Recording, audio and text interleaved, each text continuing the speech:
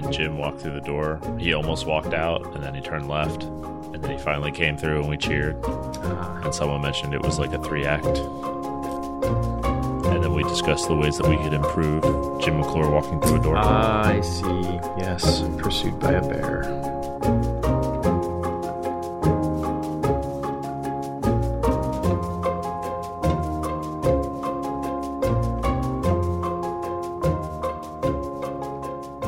Live from the Mundangerous Last Homely House in New York City, I'm your host Shane. And I'm your host Ishan. And welcome to episode 109 of Total Party Thrill, a podcast for game masters and players where we discuss our campaigns in order to inspire yours.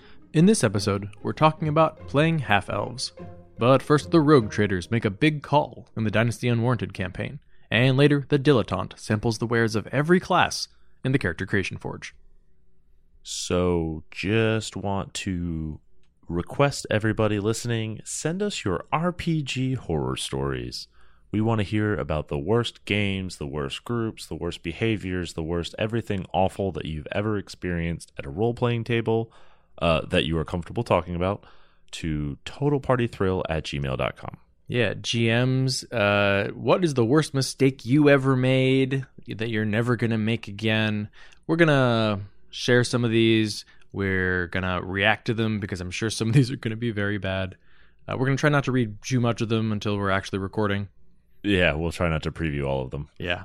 And then, maybe we'll even get to a point where there's some advice about how to avoid it in the future, I suppose. Yeah. All right. Speaking of horrible things you want to avoid, Shane, where are we in the Dynasty Unwarranted campaign?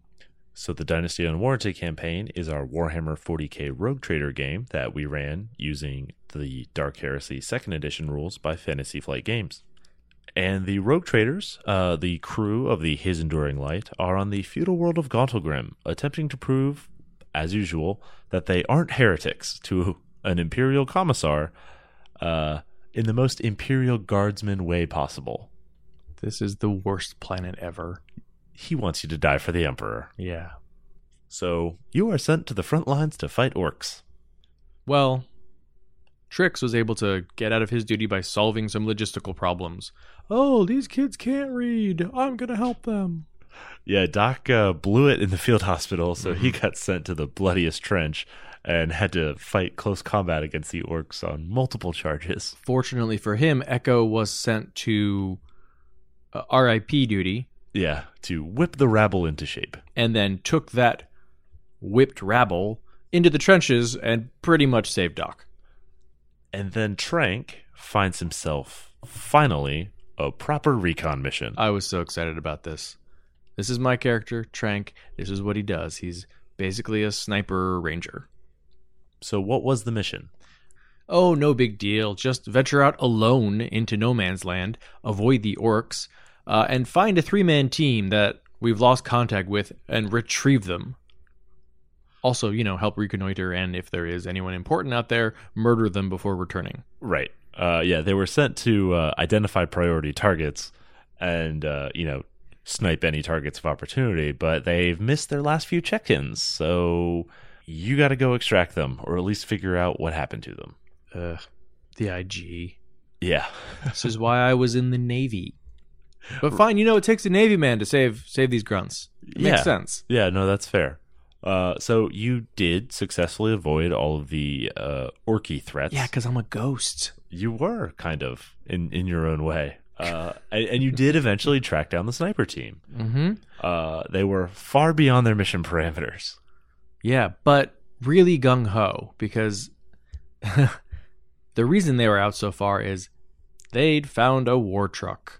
Yeah, so they had eyes on a pair of mech boys who were hard at work constructing a war truck, which is a massive siege weapon isn't the right thing, but it's sort of just a gigantic truck that the orcs fill with boys and drive it straight into something, kind of a shock and awe sort of super weapon. Right, think of a tank taken apart by orcs and then meshed with like 8 other tanks. Right. And then all the armor removed because you don't need that. Right. And then driven at breakneck speeds directly into your front line. Yeah, at speeds that can break an orc's neck. Right. So that's very fast. And also painted red. Plus warpy. Right. So they spotted that, and you know what? I can't fault their decision to stay and keep eyes on it. Right. So once you made Vox contact with them, you told them, that they were ordered to return, and they were like, "Sir, I think you really want to make your way up here and see this for yourself." Idiots. So I do, and when I get there, okay, I guess I did want to see this for myself. Good choice to wait. Great. And they're like, "Well, can we take the shot?" Right. So how far away was it? It was, half a kilometer away? Yeah, it was long distance for a sniper rifle, but not impossible distance. Right, not extreme distance. Not even out of range. Right. But a very difficult shot. A skilled shot for sure. Mm-hmm. Now, orcs are like hornets in that if you don't kill them with the first hit, things get very, very bad for you. Mm-hmm. And the war truck was almost complete. So the option was take the shot, hope it is a very good shot, and hope that single shot takes out the truck. So in order to actually take out a truck with a bullet, I would basically need to line up the shot perfectly and shoot through the engine block. Yeah. Yeah, between the two of you, you had to get one of those magical shots in. And this was a turning point for Trank, because he had always been very gung-ho, very confident of his abilities. I mean, he's from the same planet as Flair, so he still has, that sense of, like, we're the best ones in the universe. Mm-hmm. But he was captured by Dark Eldar because of his foolhardiness. Yes. And then he was shot at by orcs because of his foolhardiness. Yes. He flew into a hurricane, and also has now been accused of heresy because of his foolhardiness / heroics. Yes. And so Trank begins an arc of looking out for number one, playing things safe, and trying to make sure that there are backup plans. So, what did Trank decide? He decided if he missed, the war truck was going to immediately barrel into the front lines and murder everybody. So instead, he calls for a retreat. And we'll find out what happens next week. So this week, we are continuing our series on playing non-human characters. We are very nearly done with the 5th edition Player's Handbook, and this week we are talking about playing half-elves. So as you might guess from the name, they're the offspring of humans and elves. Yeah, they got shafted in the naming conventions. Right. Mm-hmm. Just like half-orcs. Yeah. I think they could get their own name. Right. Right? Genasi aren't half-elementals, although Exactly. I guess technically they're not half-elementals, but whatever. Yeah. But I think half-elves have their roots in sort of Scandinavian folklore, since the Scandinavian elves are human-sized and not little fairies. Right, who steal leather from cobblers. Yeah. It's pretty hard to have children with them. Or who make cookies. No matter how hard you try. So Tolkien's character, Elrond Half-Elven, I wonder where he got that name, wasn't the first half-elf in modern literature, but he's certainly the best known. And in the stories in Lord of the Rings, for all intents and purposes, he's an elf. He and his brother, thousands of years ago, were sort of given the choice by the gods, essentially. Okay, you've got elf blood and you've got human blood. You got to pick one. You're either going to be all elf or you're going to be all human. And his brother decided, well, I'm going to be all human. And so, he died like 4,000 years ago. Uh-huh. And Elrond said, I'm going to be all elf. And so now he's still here and super powerful and almost, godlike. Yeah, Elrond didn't take the shot. That's correct. Yeah. Which is why Trank's going to live forever. Right. But in terms of D&D and RPGs, they've got deep, deep roots in the Lord of the Rings. So half-elves have been around from almost the very, very start. Yeah, they were first in the original Monster Manual in 1977, and then they became a PC race in the first Player's Handbook in 1978. They've been a core race in every edition since then, and they're a staple of pretty much every single fantasy RPG. And they were made even more popular in the 80s by Tanis Half-Elven, the main protagonist of the first series of Dragonlance novels. I believe that is a common last name for half-elves. I think it might be. It's like Smith. Right. So in D&D, half-elves were initially sort of like literally half-elves. They were just elves with watered-down abilities. Like, you have bonuses that are half as good. Yeah. And none of the benefit... Well, you had the multi-class benefit of a human. Human. Right. Yeah. Dual class or whatever it was. Whatever it was, right. And then in 3.5 and 3.0, we established that half-elves were more like diplomats who were sort of alien to both worlds. They were neither fully human nor fully elven, and they just got used to talking their way out of these uncomfortable situations. Yeah, that sort of took, I think, a lot of inspiration from the Tanis character, who that was sort of his driving motivation, was he never really felt like he fit in anywhere. Mm-hmm. And of course, it was 3rd edition, so eventually they got statted out with half versions of all the different crazy elven subraces. So half aquatic elf, and half wood elf, and half moon elf. Perfect. Just what we needed.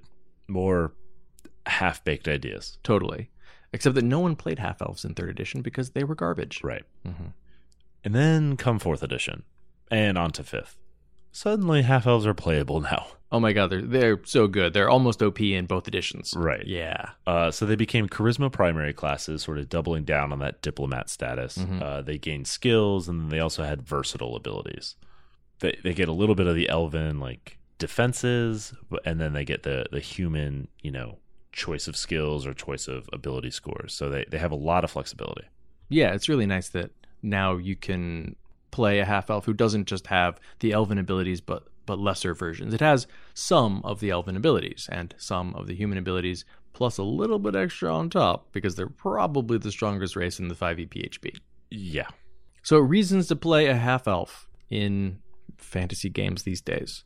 You want to stand out, but not physically. Well, people will notice you, but you don't want to be scary like a dragonborn, and you don't want to be ugly like a tiefling. half-orc. Yeah, exactly. You want to be hot and awesome. Right. Maybe you just want to be good at pretty much anything you try, because their versatility allows them to be very good at pretty much any class and pretty much any role in the party. Yeah, you might want to be a wanderer. Half-elves don't really form their own unique societies. They always kind of attach themselves to other societies. Yeah, it's a character that has that foot in two worlds, and both from a mechanical and a story perspective, there are always opportunities for you to make choices about which of those worlds you are going to pursue, or which one you're sort of shunted away from. They're also great if you want to play a more charismatic warrior. It's difficult to get charisma in a lot of the more martial-focused races. Mm-hmm. So half-elf is one of the easiest ways to do that, because you get the charisma bonus, and also you can apply your stats to whatever combat stat you need. +1 or whatever. If you need strength, you can take strength. Right. And perhaps the last reason is maybe you're just a power gamer. There is a reason that Bran Talandro is a half-elf. Eventually, right? Yeah. Wait, I can respec him as anything? Wait, they said that is the half-elf? I'm going to switch. I need an in-story event. Yeah, exactly. My 4th edition character was also a half-elf. Yeah, Solomon the Stag, half-elf. So, as always, remember for each trait that we discuss here, think of your character as whether you are typical for half-elves as a race, or whether you stand out because you are somehow unique, whether it's overstated or it's understated. So, in 5th edition, every half-elf gets +2 to charisma. Everyone likes you. It's very easy to form these surface bonds. Those interactions come very easily. But remember that doesn't necessarily mean that close relationships, that the bonds that you form over a long period of time, also come as easily. Yeah, I totally love the idea of a half-elf who's very easygoing and persuasive and quickly convinces people of his sincerity, but then he becomes paranoid, because if people are so easy to convince, perhaps I am equally easy to convince. Mm-hmm. So I can't trust anybody. Or do they just like me because I have 20 charisma? Right. That's the point, but still. Yeah. You also get +1 to 2 ability scores of your choice, which means that it's very easy to be competent in nearly any role. It's also really great for hitting those multi-class prerequisites. Yeah, since you need 13, an odd number, it's great to grab that 13 using one of your +1s. Sorko's Adventurer's Guide introduces different subtypes of half-elves. You've got a few options for which elven abilities you can take. The only trap there is keen senses. You are giving up proficiency in 2 skills of your choice for proficiency in perception. Yeah, not great. And it's one of the only ways to get a character with a swim speed. I think the only other one might be the lizard folk out of Volo's Guide. They also get dark vision or low light vision, so they are perfectly comfortable operating at night or in the dark. They get that elven resistance to charm and immunity to sleep, which is great because they're probably one of the people who is using those abilities on other people. Right. Turnabout is fair play. Nah, it's not really, actually. I'm good. They also get skill versatility, which is fantastic for classes that don't have great skills, because you can expand your skill list to any skill. Yeah, I love, I'm a barbarian, but I guess I'm just going to take persuasion because I got a +2 charisma now as well. Yeah, I mean, even the sorcerer doesn't have a great skill list, so you can grab a bunch of skills that you're missing as a result. In terms of appearance, they're middle of the road. They're taller than elves but shorter than humans, stockier than elves but thinner than humans, plainer than elves but prettier than humans. Is that a thing that bothers you? Right? Is when people describe you, do they describe you in terms of your relationship to an elf or a human? And we'll see that as a very common theme throughout pretty much everything about half-elves. Yeah. So in terms of culture, in as much as half-elves have a culture, their alignment tends towards chaos. So in that regard, they're very similar to elves, though arguably also similar to most humans. In terms of names, do you have an elven name or a human name? And how do you feel about that? Because that name might not correlate with the culture that you identify with. Right. In terms of society, we mentioned there's not typically like a nation of half-elves. For one, it would be rather difficult for you to reproduce more half-elves. But what kind of society do you live in? Is it, a metropolitan kind of city environment? Is it more rural? Is it otherwise a single race and you're sort of a very small, limited set of outsiders? Yeah, usually the stories are, it's a metropolitan city and there are people of all races and this is where half-elves thrive. But maybe you grew up in a city that's mostly dominated by dwarves, where neither of your heritages is present. And Right. That's super weird. Yeah. And that's another opportunity as opposed to, I grew up among elves and they look at me like, wow, you're going to die soon. Yeah. One notable exception is in the Eberron campaign setting. So the Korrivar are a true breeding race with a distinct culture, and in fact, half-elves have control of 2 of the dragon-marked houses. Yeah, the main continent that the storyline takes place is called Corvair. So they called themselves Korrivar because it's the first place where half-elves sort of actually developed a culture and a society of their own. Right. In terms of religion, probably elf or human gods, but, maybe neither. Maybe you compared the two and went, Moradin and Corellon, if they're both equally true, maybe neither is. Yeah, I like the idea that half-elf, having no natural inclination towards religion would sort of just pick up whatever religion is in the place they live, So like if you grew up amongst dwarves, you'd probably adopt one of the dwarven gods without much second thought. Yeah, why not? And I would guess that if you were, living among humans, you'd pick a human god. But it's also quite possible that you're living among humans and you say, I want to identify myself as what is different. Mm-hmm. So I pick an elven god. Right. Or vice versa. Or reject them both and pick a dwarven god anyway. Yeah, right. Because Moradin, obviously. I'm an edgy half-elf. I worship Grumsh. I'm an edge warlord. So in terms of your family ties, think about what your childhood was like. If you grew up among humans, when you were young, you may not have been treated that differently from human children because you're maturing at the same rate. You're reaching adulthood around the same time, and the differences between your lifespans don't really become apparent until you're starting to hit like your 40s. Right. But if you're growing up among elves, you are maturing much faster than them. Different versions of D&D and different fantasy games, sometimes elves are basically babies or children up until they're 50. But even the ones who mature at the same rate have these elongated, extended childhoods where they're sort of like playing around and not expected to do anything for 100 years. Right. But like you're, middle-aged by then. Yeah, it must be difficult for a half-elf child raised amongst elves to form friendships because you just mature so much faster than your peers. Like your friendships aren't necessarily short-lived because you're 15 and nearly an adult, and they're 15 and still basically a toddler. Yeah, I can see a half-elf who has access to both races, human and elf, when they're younger, feeling much more affinity with humans because they're kind of on the same page. We're young but mature. We have our whole lives ahead of us. Let's like get out there and do things. I don't want to just like sit around and learn the loot. Yeah. But as they get older, like they hit, their late 30s, their 40s, their 50s, their human companions are like, whoa, let's slow down a little bit.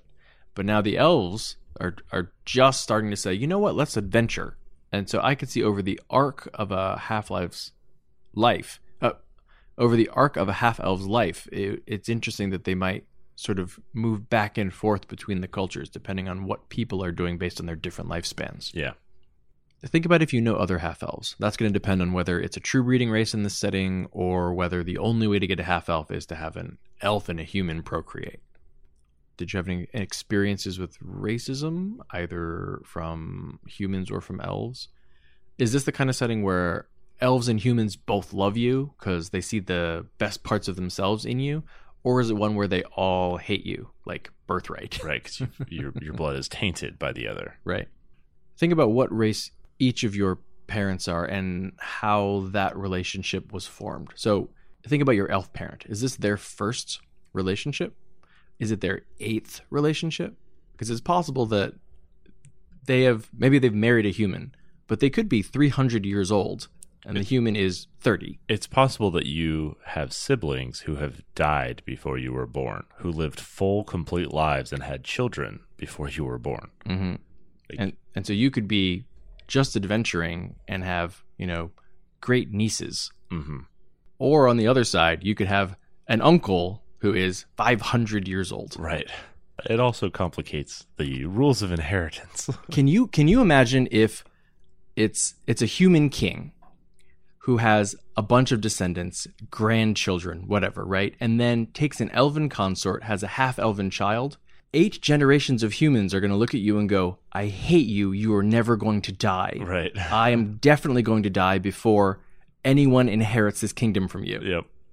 So in terms of romance, given their natural charisma and general affability, I don't think it's very hard for a half-elf to find a partner, though it might be hard to maintain a successful relationship because of that kind of chaotic and flighty nature. Mm-hmm. Or they just may die. Like, what does till death do us part mean when the lifespans are so different? Right. I think it makes sense for other half-elves to sort of find each other. Mm-hmm.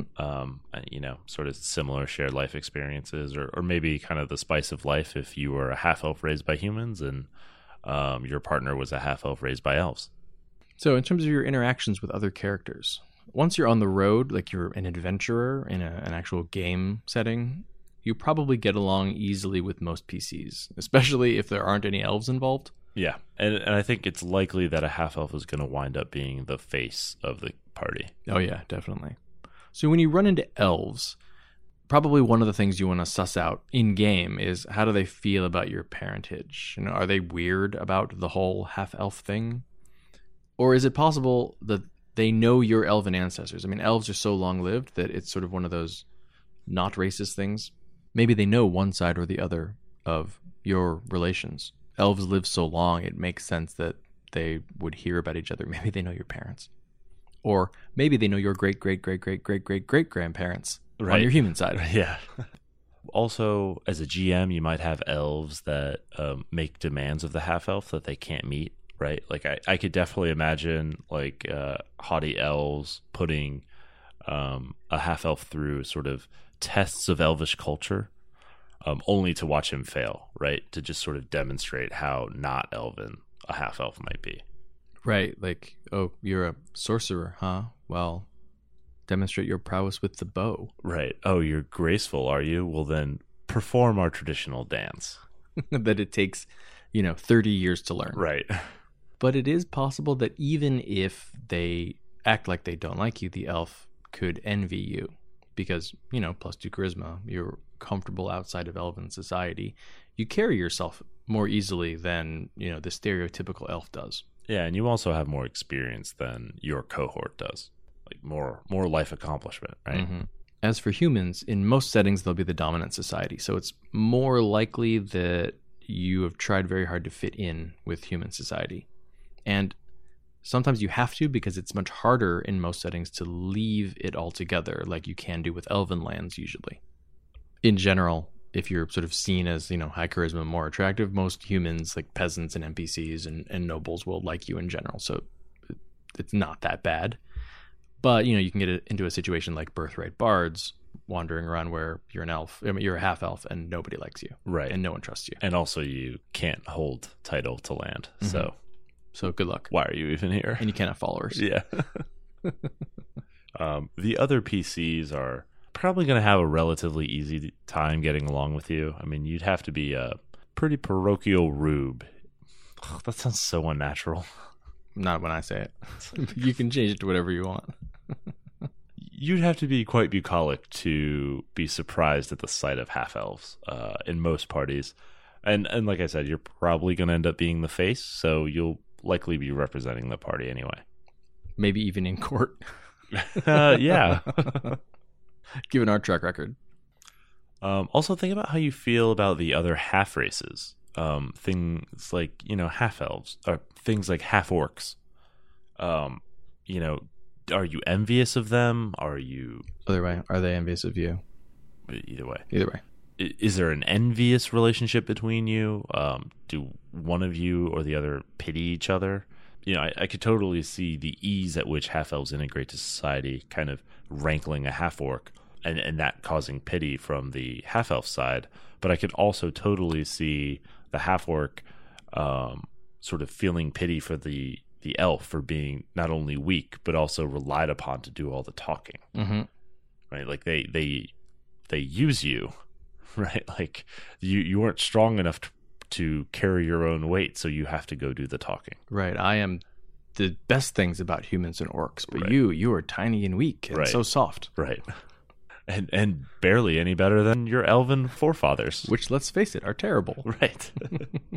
I also like the idea that they would probably have an affinity for plane-touched races, Genasi, Aasimar, maybe even Tieflings, because there is that same mixed heritage, and they can understand potentially feeling like an outsider or not being fully in touch with your heritage. Yeah, I could also see an envious relationship between some of those more exotic planes touched and the half-elves, because half-elves know their ancestors and can regularly reach out to them, right? And even if that's not practical for a given half-elf, if I'm a Genasi, I will never meet the elemental who sired my line, right? Like if I'm a Aasimar, there's a very low likelihood that I'll ever meet the Planetar who gave birth to me. Was on vacation. Yeah. Or even that died and consecrated this ground. Right. Right. 10,000 years later. Yeah. And of course, gnomes have a very strong bardic tradition and are very friendly with pretty much everybody. So it's an excellent chance that you'll get along very well with them. Mm-hmm. So what are some reasons for half-elves to go adventuring in the first place? Probably the most stereotypical reason is wanderlust. Yeah. You are so good at so many things that why wouldn't you go out and try to use those abilities in as many ways as possible? It also could be, they are portrayed as diplomats. So it could be that you are in different places because that's your job. Right. You're sent off to do this because you are the one who's able to do it. Yeah. And I mean, if you're going to regularly march on the King's Road, you better be prepared to handle the bandits. You also might be brought in for specific purposes by a party, right? They might bring you on because of a specific skill set that you have. So you were just kind of hired into the adventure because you had what was missing. Mm-hmm. You also could be a really great fifth man. Okay, we've got our bases covered, but what we really need is this thing and this thing. But most people can't do that weird combination of those two things. Right. But half-elves, yeah, you can handle it. Yeah, you're like the Swiss Army knife. Yeah. Oh, we should build that. Oh, dear. All right, in terms of classes, guess what? You can be pretty much anything. Yeah, I mean, naturally, the charisma-focused classes are going to be top of mind. So Bard, Sorcerer, even Paladin and Warlock makes sense. You're also really good at classes and subclasses that require multiple stats because you get those 2 floating ability mods. Mm-hmm. So Monk, strangely. Swashbuckler Rogue, which wants high dex and high charisma. Yep. And it's great to play those unsupported archetypes that just need a lot of charisma, but don't really have a way to get it. So like the Scald Barbarian. The Bardbarian. The Bardbarian, exactly. Yeah, I'm big and tough, but I also sing. Right. In combat, it's super easy for you to be a spellslinger, sorcerer or warlock or bard. But you can be any class and be very skilled. You work very well as a secondary rogue. Yeah, and it's easy, like we said at the top, to be the warrior who has skill, right? Like you could have good social skills. You could even have good non-traditional skills because you get those extra proficiencies. Yeah, you'll probably be the best at social skills in the party. I think Emery in the Morning Glory campaign was also a half-elf. Yes. And actually Lou, charisma-based warlock, was statted off of half-elf. It's almost like it's really strong. Skills-wise, you have access to every skill because of the half-elf ability, so none of the possibilities are really closed off to you, though obviously the charisma-based skills are the social skills, so you want to look there first. In terms of magic items, I don't know that I've ever seen a magic item that required that the user be a half-elf. Just the dragon marks. Yeah, exactly. Mark of Storm and Mark of Detection. Pretty much everything is you can be an elf. Oh, I guess you could also be a half-elf. Like even Bladesinger and Skag, Yeah, it's all the elven items are also applicable to half-elves. Yeah, I want to see some items that are restricted to humans that are like, oh, but also half-elves. Yeah. And half-orcs. Why not? Yeah.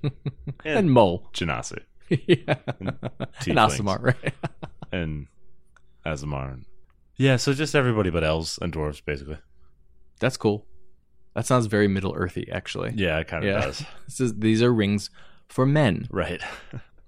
All right, so to wrap it up, I think half-elves offer one of the things that I really like about playing a fantasy race, which is that like you can experience multiple worlds at the same time. They give you a perspective, a human perspective, which obviously all of us understand, and then that like alien fantasy perspective as well. Yeah, I think half-elves are also kind of easy to fall into, I think, for a lot of gamers, because many people are drawn to the RPG hobby sort of from a socially alienated position in the first place, right? Huh? Yeah, I know, weird, right? So I think that can be, kind of cool and refreshing to have a character who's sort of like that, but also like respected and revered for the capabilities of kind of dealing with that social outsiderness. I mean, ever since they got good stats and really good racial features, they've pretty much been the wish fulfillment race. Yeah, actually, that's kind of true. They've also taken over for all the old elves, right? Like if you were the prototypical pointy-eared player, you'd probably taken a long, hard look at half-elf. Yeah, because in the old days, you were like, con penalty. Yeah, get out, man.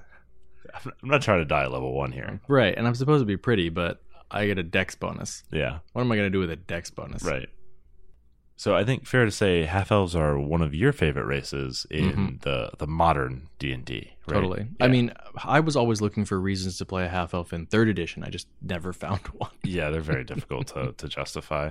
And the things that they should have been good at were already not very good, so you couldn't really afford the penalty. Yep, I can be an arcane archer. Lovely. And as for you play them for their mechanics, yes? Yeah. Yeah, I never really play a half-elf specifically for the role-playing. Yeah, because Brand was still in his heart a human. A human, yeah. Yeah, I mean, in a way, he was the half-elf who was raised by humans and only by humans and never had any elfin attachment, right? But I am also very comfortable and happy to play human characters, period, right? Like a lot of people, I think, are drawn to the half-elf because they're not human, but they're humanish, right? They're not too alien, but they're also not real. Right, I can play a human, but, a little better. Right. I'm sure your affinity for human characters has nothing to do with the extra feet. I don't know what you're talking about. Do you hear that, Ishan? I'm just cobbling together yet another half-elf subrace. Well, let's move on to the Character Creation Forge. But before we do that, let's talk about how our listeners can get in contact with us. We do love hearing from you. You can tweet at Shane at Mundangerous. That's MUN Dangerous. And you can tweet at Ishan at Evil Sans Carne. That's malice minus meat. And you can tweet at the show at TPTcast. You can also email us at totalpartythrill@gmail.com. And you can find us on the web at www.totalpartythrillcast.com. We're also on Facebook and Instagram at Total Party Thrill. So this week in the Character Creation Forge, we are building the Dilettante, by which we are required to take at least one level of every class. Yeah, this is a sort of build challenge we'd been kicking around for a while. I think one of us sort of shouted it maybe like 6 months ago and was like, yeah, we should do that sometime. Mm-hmm. And of course, Half-Elves used to have an ability called Dilettante in 4th edition. They are the consummate dilettante. Yes. I'll try a little bit of everything. I am surprised at how effective I think this build will actually be in play. I don't know. I don't know that I think it's going to be that effective. Really? Yeah. All right. Well, the build is... Hold on. It's a mouthful. in alphabetical order, please.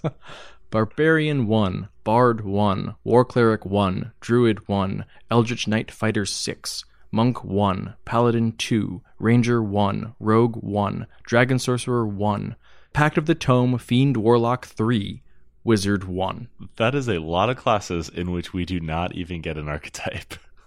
Yep. But I think there's probably only one class in there where it's like, I wish that wasn't in there. Everything else brings something to the table. So you're going to start with 16 Charisma and a 13 in every other stat except Constitution, which will be a 10. And that is going to be your stat array. It really can't be anything else. Yeah. You don't have the points for it. Yeah, and you're not going to get many ASIs. You're going to get 2 from Fighter. Which is why we take Fighter 6, because Right. that's the only way to get 2 ASIs in only 6 levels. Yes. And of course, you're going to pump both of them into Charisma to get your Charisma to 20. Which is why this build stacks everything it possibly can onto Charisma, because it's the only stat you have above a 13. Right. So let's start with Fighter. You'll get those 2 ASIs. That gets you the 20 Charisma. You also get extra attack, and you're an Eldritch Knight. So here, we're actually only looking for spell slots. Mm-hmm. It's just the easiest way to get spell slots with your ASIs. Right. Think about it this way. We're looking at a build where you're not going to get high-level spells. You're going to get a ton of low-level spell slots. Right. And because of the multiclassing rules, they stack. You can still only take low-level spells, but you'll have higher-level spell slots. Right. Yeah. So in the pursuit of those extra spell slots, we will then look to Warlock.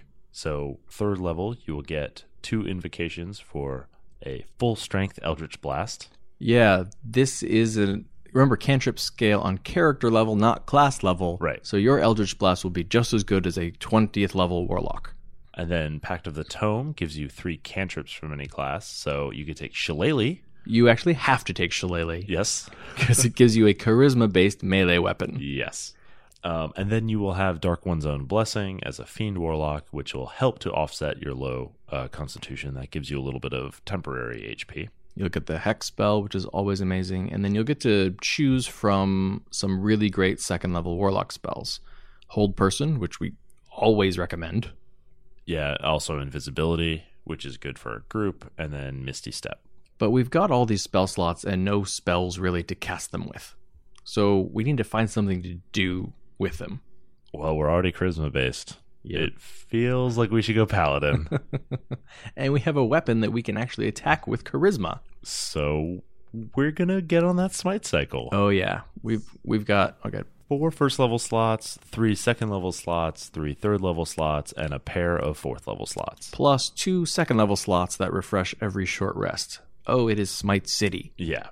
And that will be what you do. Every time you hit, you will throw a smite on top of it. Yeah, you're attacking with charisma, with your charisma-based Shillelagh, and dropping smites on it. And getting a little bit of temp HP every time that happens. And until you get that engine working, you are Eldritch Blasting with the best of them. Right. And now let's look at the benefits of the other classes. So Barbarian gives you a little bit of resistance with Rage. It won't help you with spell damage, but it will help with piercing, bludgeoning, and slashing. Mm-hmm. And just remember that you use that bonus action Shillelagh first, because you can't cast spells while you're raging, but you can sure as heck smite. Right. Bard will give you 5 inspirations per day at a d6, as well as 2 cantrips and 4 known spells, as well as a couple skills. War Cleric gets you heavy armor and martial weapons, which is important because you're not going to be starting fighter, so this is the only way that you're actually going to get that heavy armor. Ranger gives you tracking and favored enemy, so we got everything we needed out of Ranger. Rogue, of course, gives you a sneak attack die and expertise in 2 skills, so you'll have at least something that you are a boss at. Dragon Sorcerer will give you an extra hit point per level. Which, again, when you've got low con, good plan. Wizard gets you Arcane Recovery, so you'll be able to recover 1 first level spell slot. That's fine, because all of these casting classes stack nicely in the multi-classing section. So all together, you're going to have proficiency in all weapons, all armor, shields, 9 skills, 7 languages, thieves' tools, a musical instrument, and your choice of 2 tools or languages. You will also know 21 cantrips, 12 spells, and you'll have access to the full lists of Cleric, Druid, Paladin, and Wizard. At first level. Oh boy. So if you're actually playing this... Don't. No, I think it works great. Start off Warlock 3. Okay. Because get your functional Eldritch Blast. And then... That's right. At first level, you're already Eldritch Blasting. You're fine. Third level, you've got a charisma-based Shillelagh, which you don't need to use yet. Then I would say Fighter 5 to get your extra attack. And so if you want to, it's sort of a toss-up between, am I going to Eldritch Blast for 2 rays, or am I going to attack twice? Oh, I would actually do Paladin first, so you have a reason to do 2 attacks. And that way you'll get your extra attack. You know, if you do Paladin 2 and then Fighter 5, you'll get your extra attack at level 10, which will feel like you're tearing up at the right time. Yeah, that'll work fine too, because you can smite cycle early, and so even though you're only getting 1 attack, you can throw everything into it. Right. I'd probably also take dueling fighting style at that point, just for the damage bump. Yeah. Because you're going to feel a little lackluster. But again, you can always just Agonizing Blast, Eldritch Blast if you need to. Right. From there, take everything else in whatever order you want. I mean, I'd probably throw Rogue on early. Yeah. You know? The only thing that doesn't really get anything is Monk, because you can't really punch with dexterity. You do get like a free bonus action attack if you happen not to be wearing any armor, which I guess is a thing you can do if you get captured, and you just sort of hope that hits. Yeah, it kind of sucks, but Monk is really just a wasted level. I would take it at 20, honestly. Yeah. And then maybe invalidate the build by skipping Monk. No way, dude. You got to get them all. It's like, oh, okay. It's a Pokemon trainer. Right. All right, Ishan. What is your dilettante? Mine is someone who considers themselves to have a very open mind. They are very open to new experiences. If we were playing a Planescape game, I'd say they're probably a sensate. Mm-hmm. You know, I want to experience everything the multiverse has to offer. Mm-hmm. And in their travels, or maybe while they were interacting with a sensory stone, they were exposed to this idea that maybe some of you have heard of. If you've ever read the short story called The Egg, which the basic premise is you live an entire lifetime, and then you are reincarnated into a new body and live an entire lifetime, et cetera, ad infinitum, until eventually you have lived every single life that has ever been. And then and only then are you actually awakened and born. So every single person out there is actually you living some version of a life. That feels like a time paradox, but that's okay. It's totally fine. This character believes that in a way, and so they want to experience as much as possible in this particular life. And so it is a philosophical decision to try to live every possible role while also being a constructive member of a party. Right. What about your dilettante? So I think I would take this character. I think because of the wide set of skills and sort of lack of focus, I think there's maybe a tendency to think of this as a very young character. But I would take it in the opposite direction and make this an older adventurer, right? So as we talked about beginning Warlock and then moving Paladin through Fighter, up to level 10, you look like a very pedestrian adventurer, right? You're a relatively functional Gish at level 10, and you don't look that far afield from any other adventurer. It's only after level 10 when you start really diversifying into a dabble of this class and a dabble of that class I think to me that strikes me as sort of an older adventurer seeking out the spice of life, right? You're kind of in your waning years, and you just want to learn what there is to learn, right? It's a bucket list. Yeah, maybe, and maybe with like the goal of retiring from adventuring and sort of founding maybe like an adventurer's academy, something where we teach everything. It's a liberal arts adventuring academy, right? We get you started, right? We give you the skills you need to get out there, mercenary, to get out there, caravan guard, to get out there, tomb robber. After that, you're on your own. We don't provide a whole lot of late game support. But we'll get you skilled up and going. It's better than working the farms, I guess. We offer only associate's degrees. Yeah, basically it's like Trump University, except actual degrees. Yeah, but it'll just get you killed, or crushed under a mountain of debt. Druid 101 didn't teach me how to wild shape. Right. That's Druid 201. Right. Sorry. I also like the idea that you start off warlock, right? Mm-hmm. Easy, quick path to power. Yes. I like the idea of as your penance later in your life, you must pursue the hardest path to power. You want to get to 20? Nah, this way doesn't work anymore. Right. Try something else. Okay. Yeah, that's fair.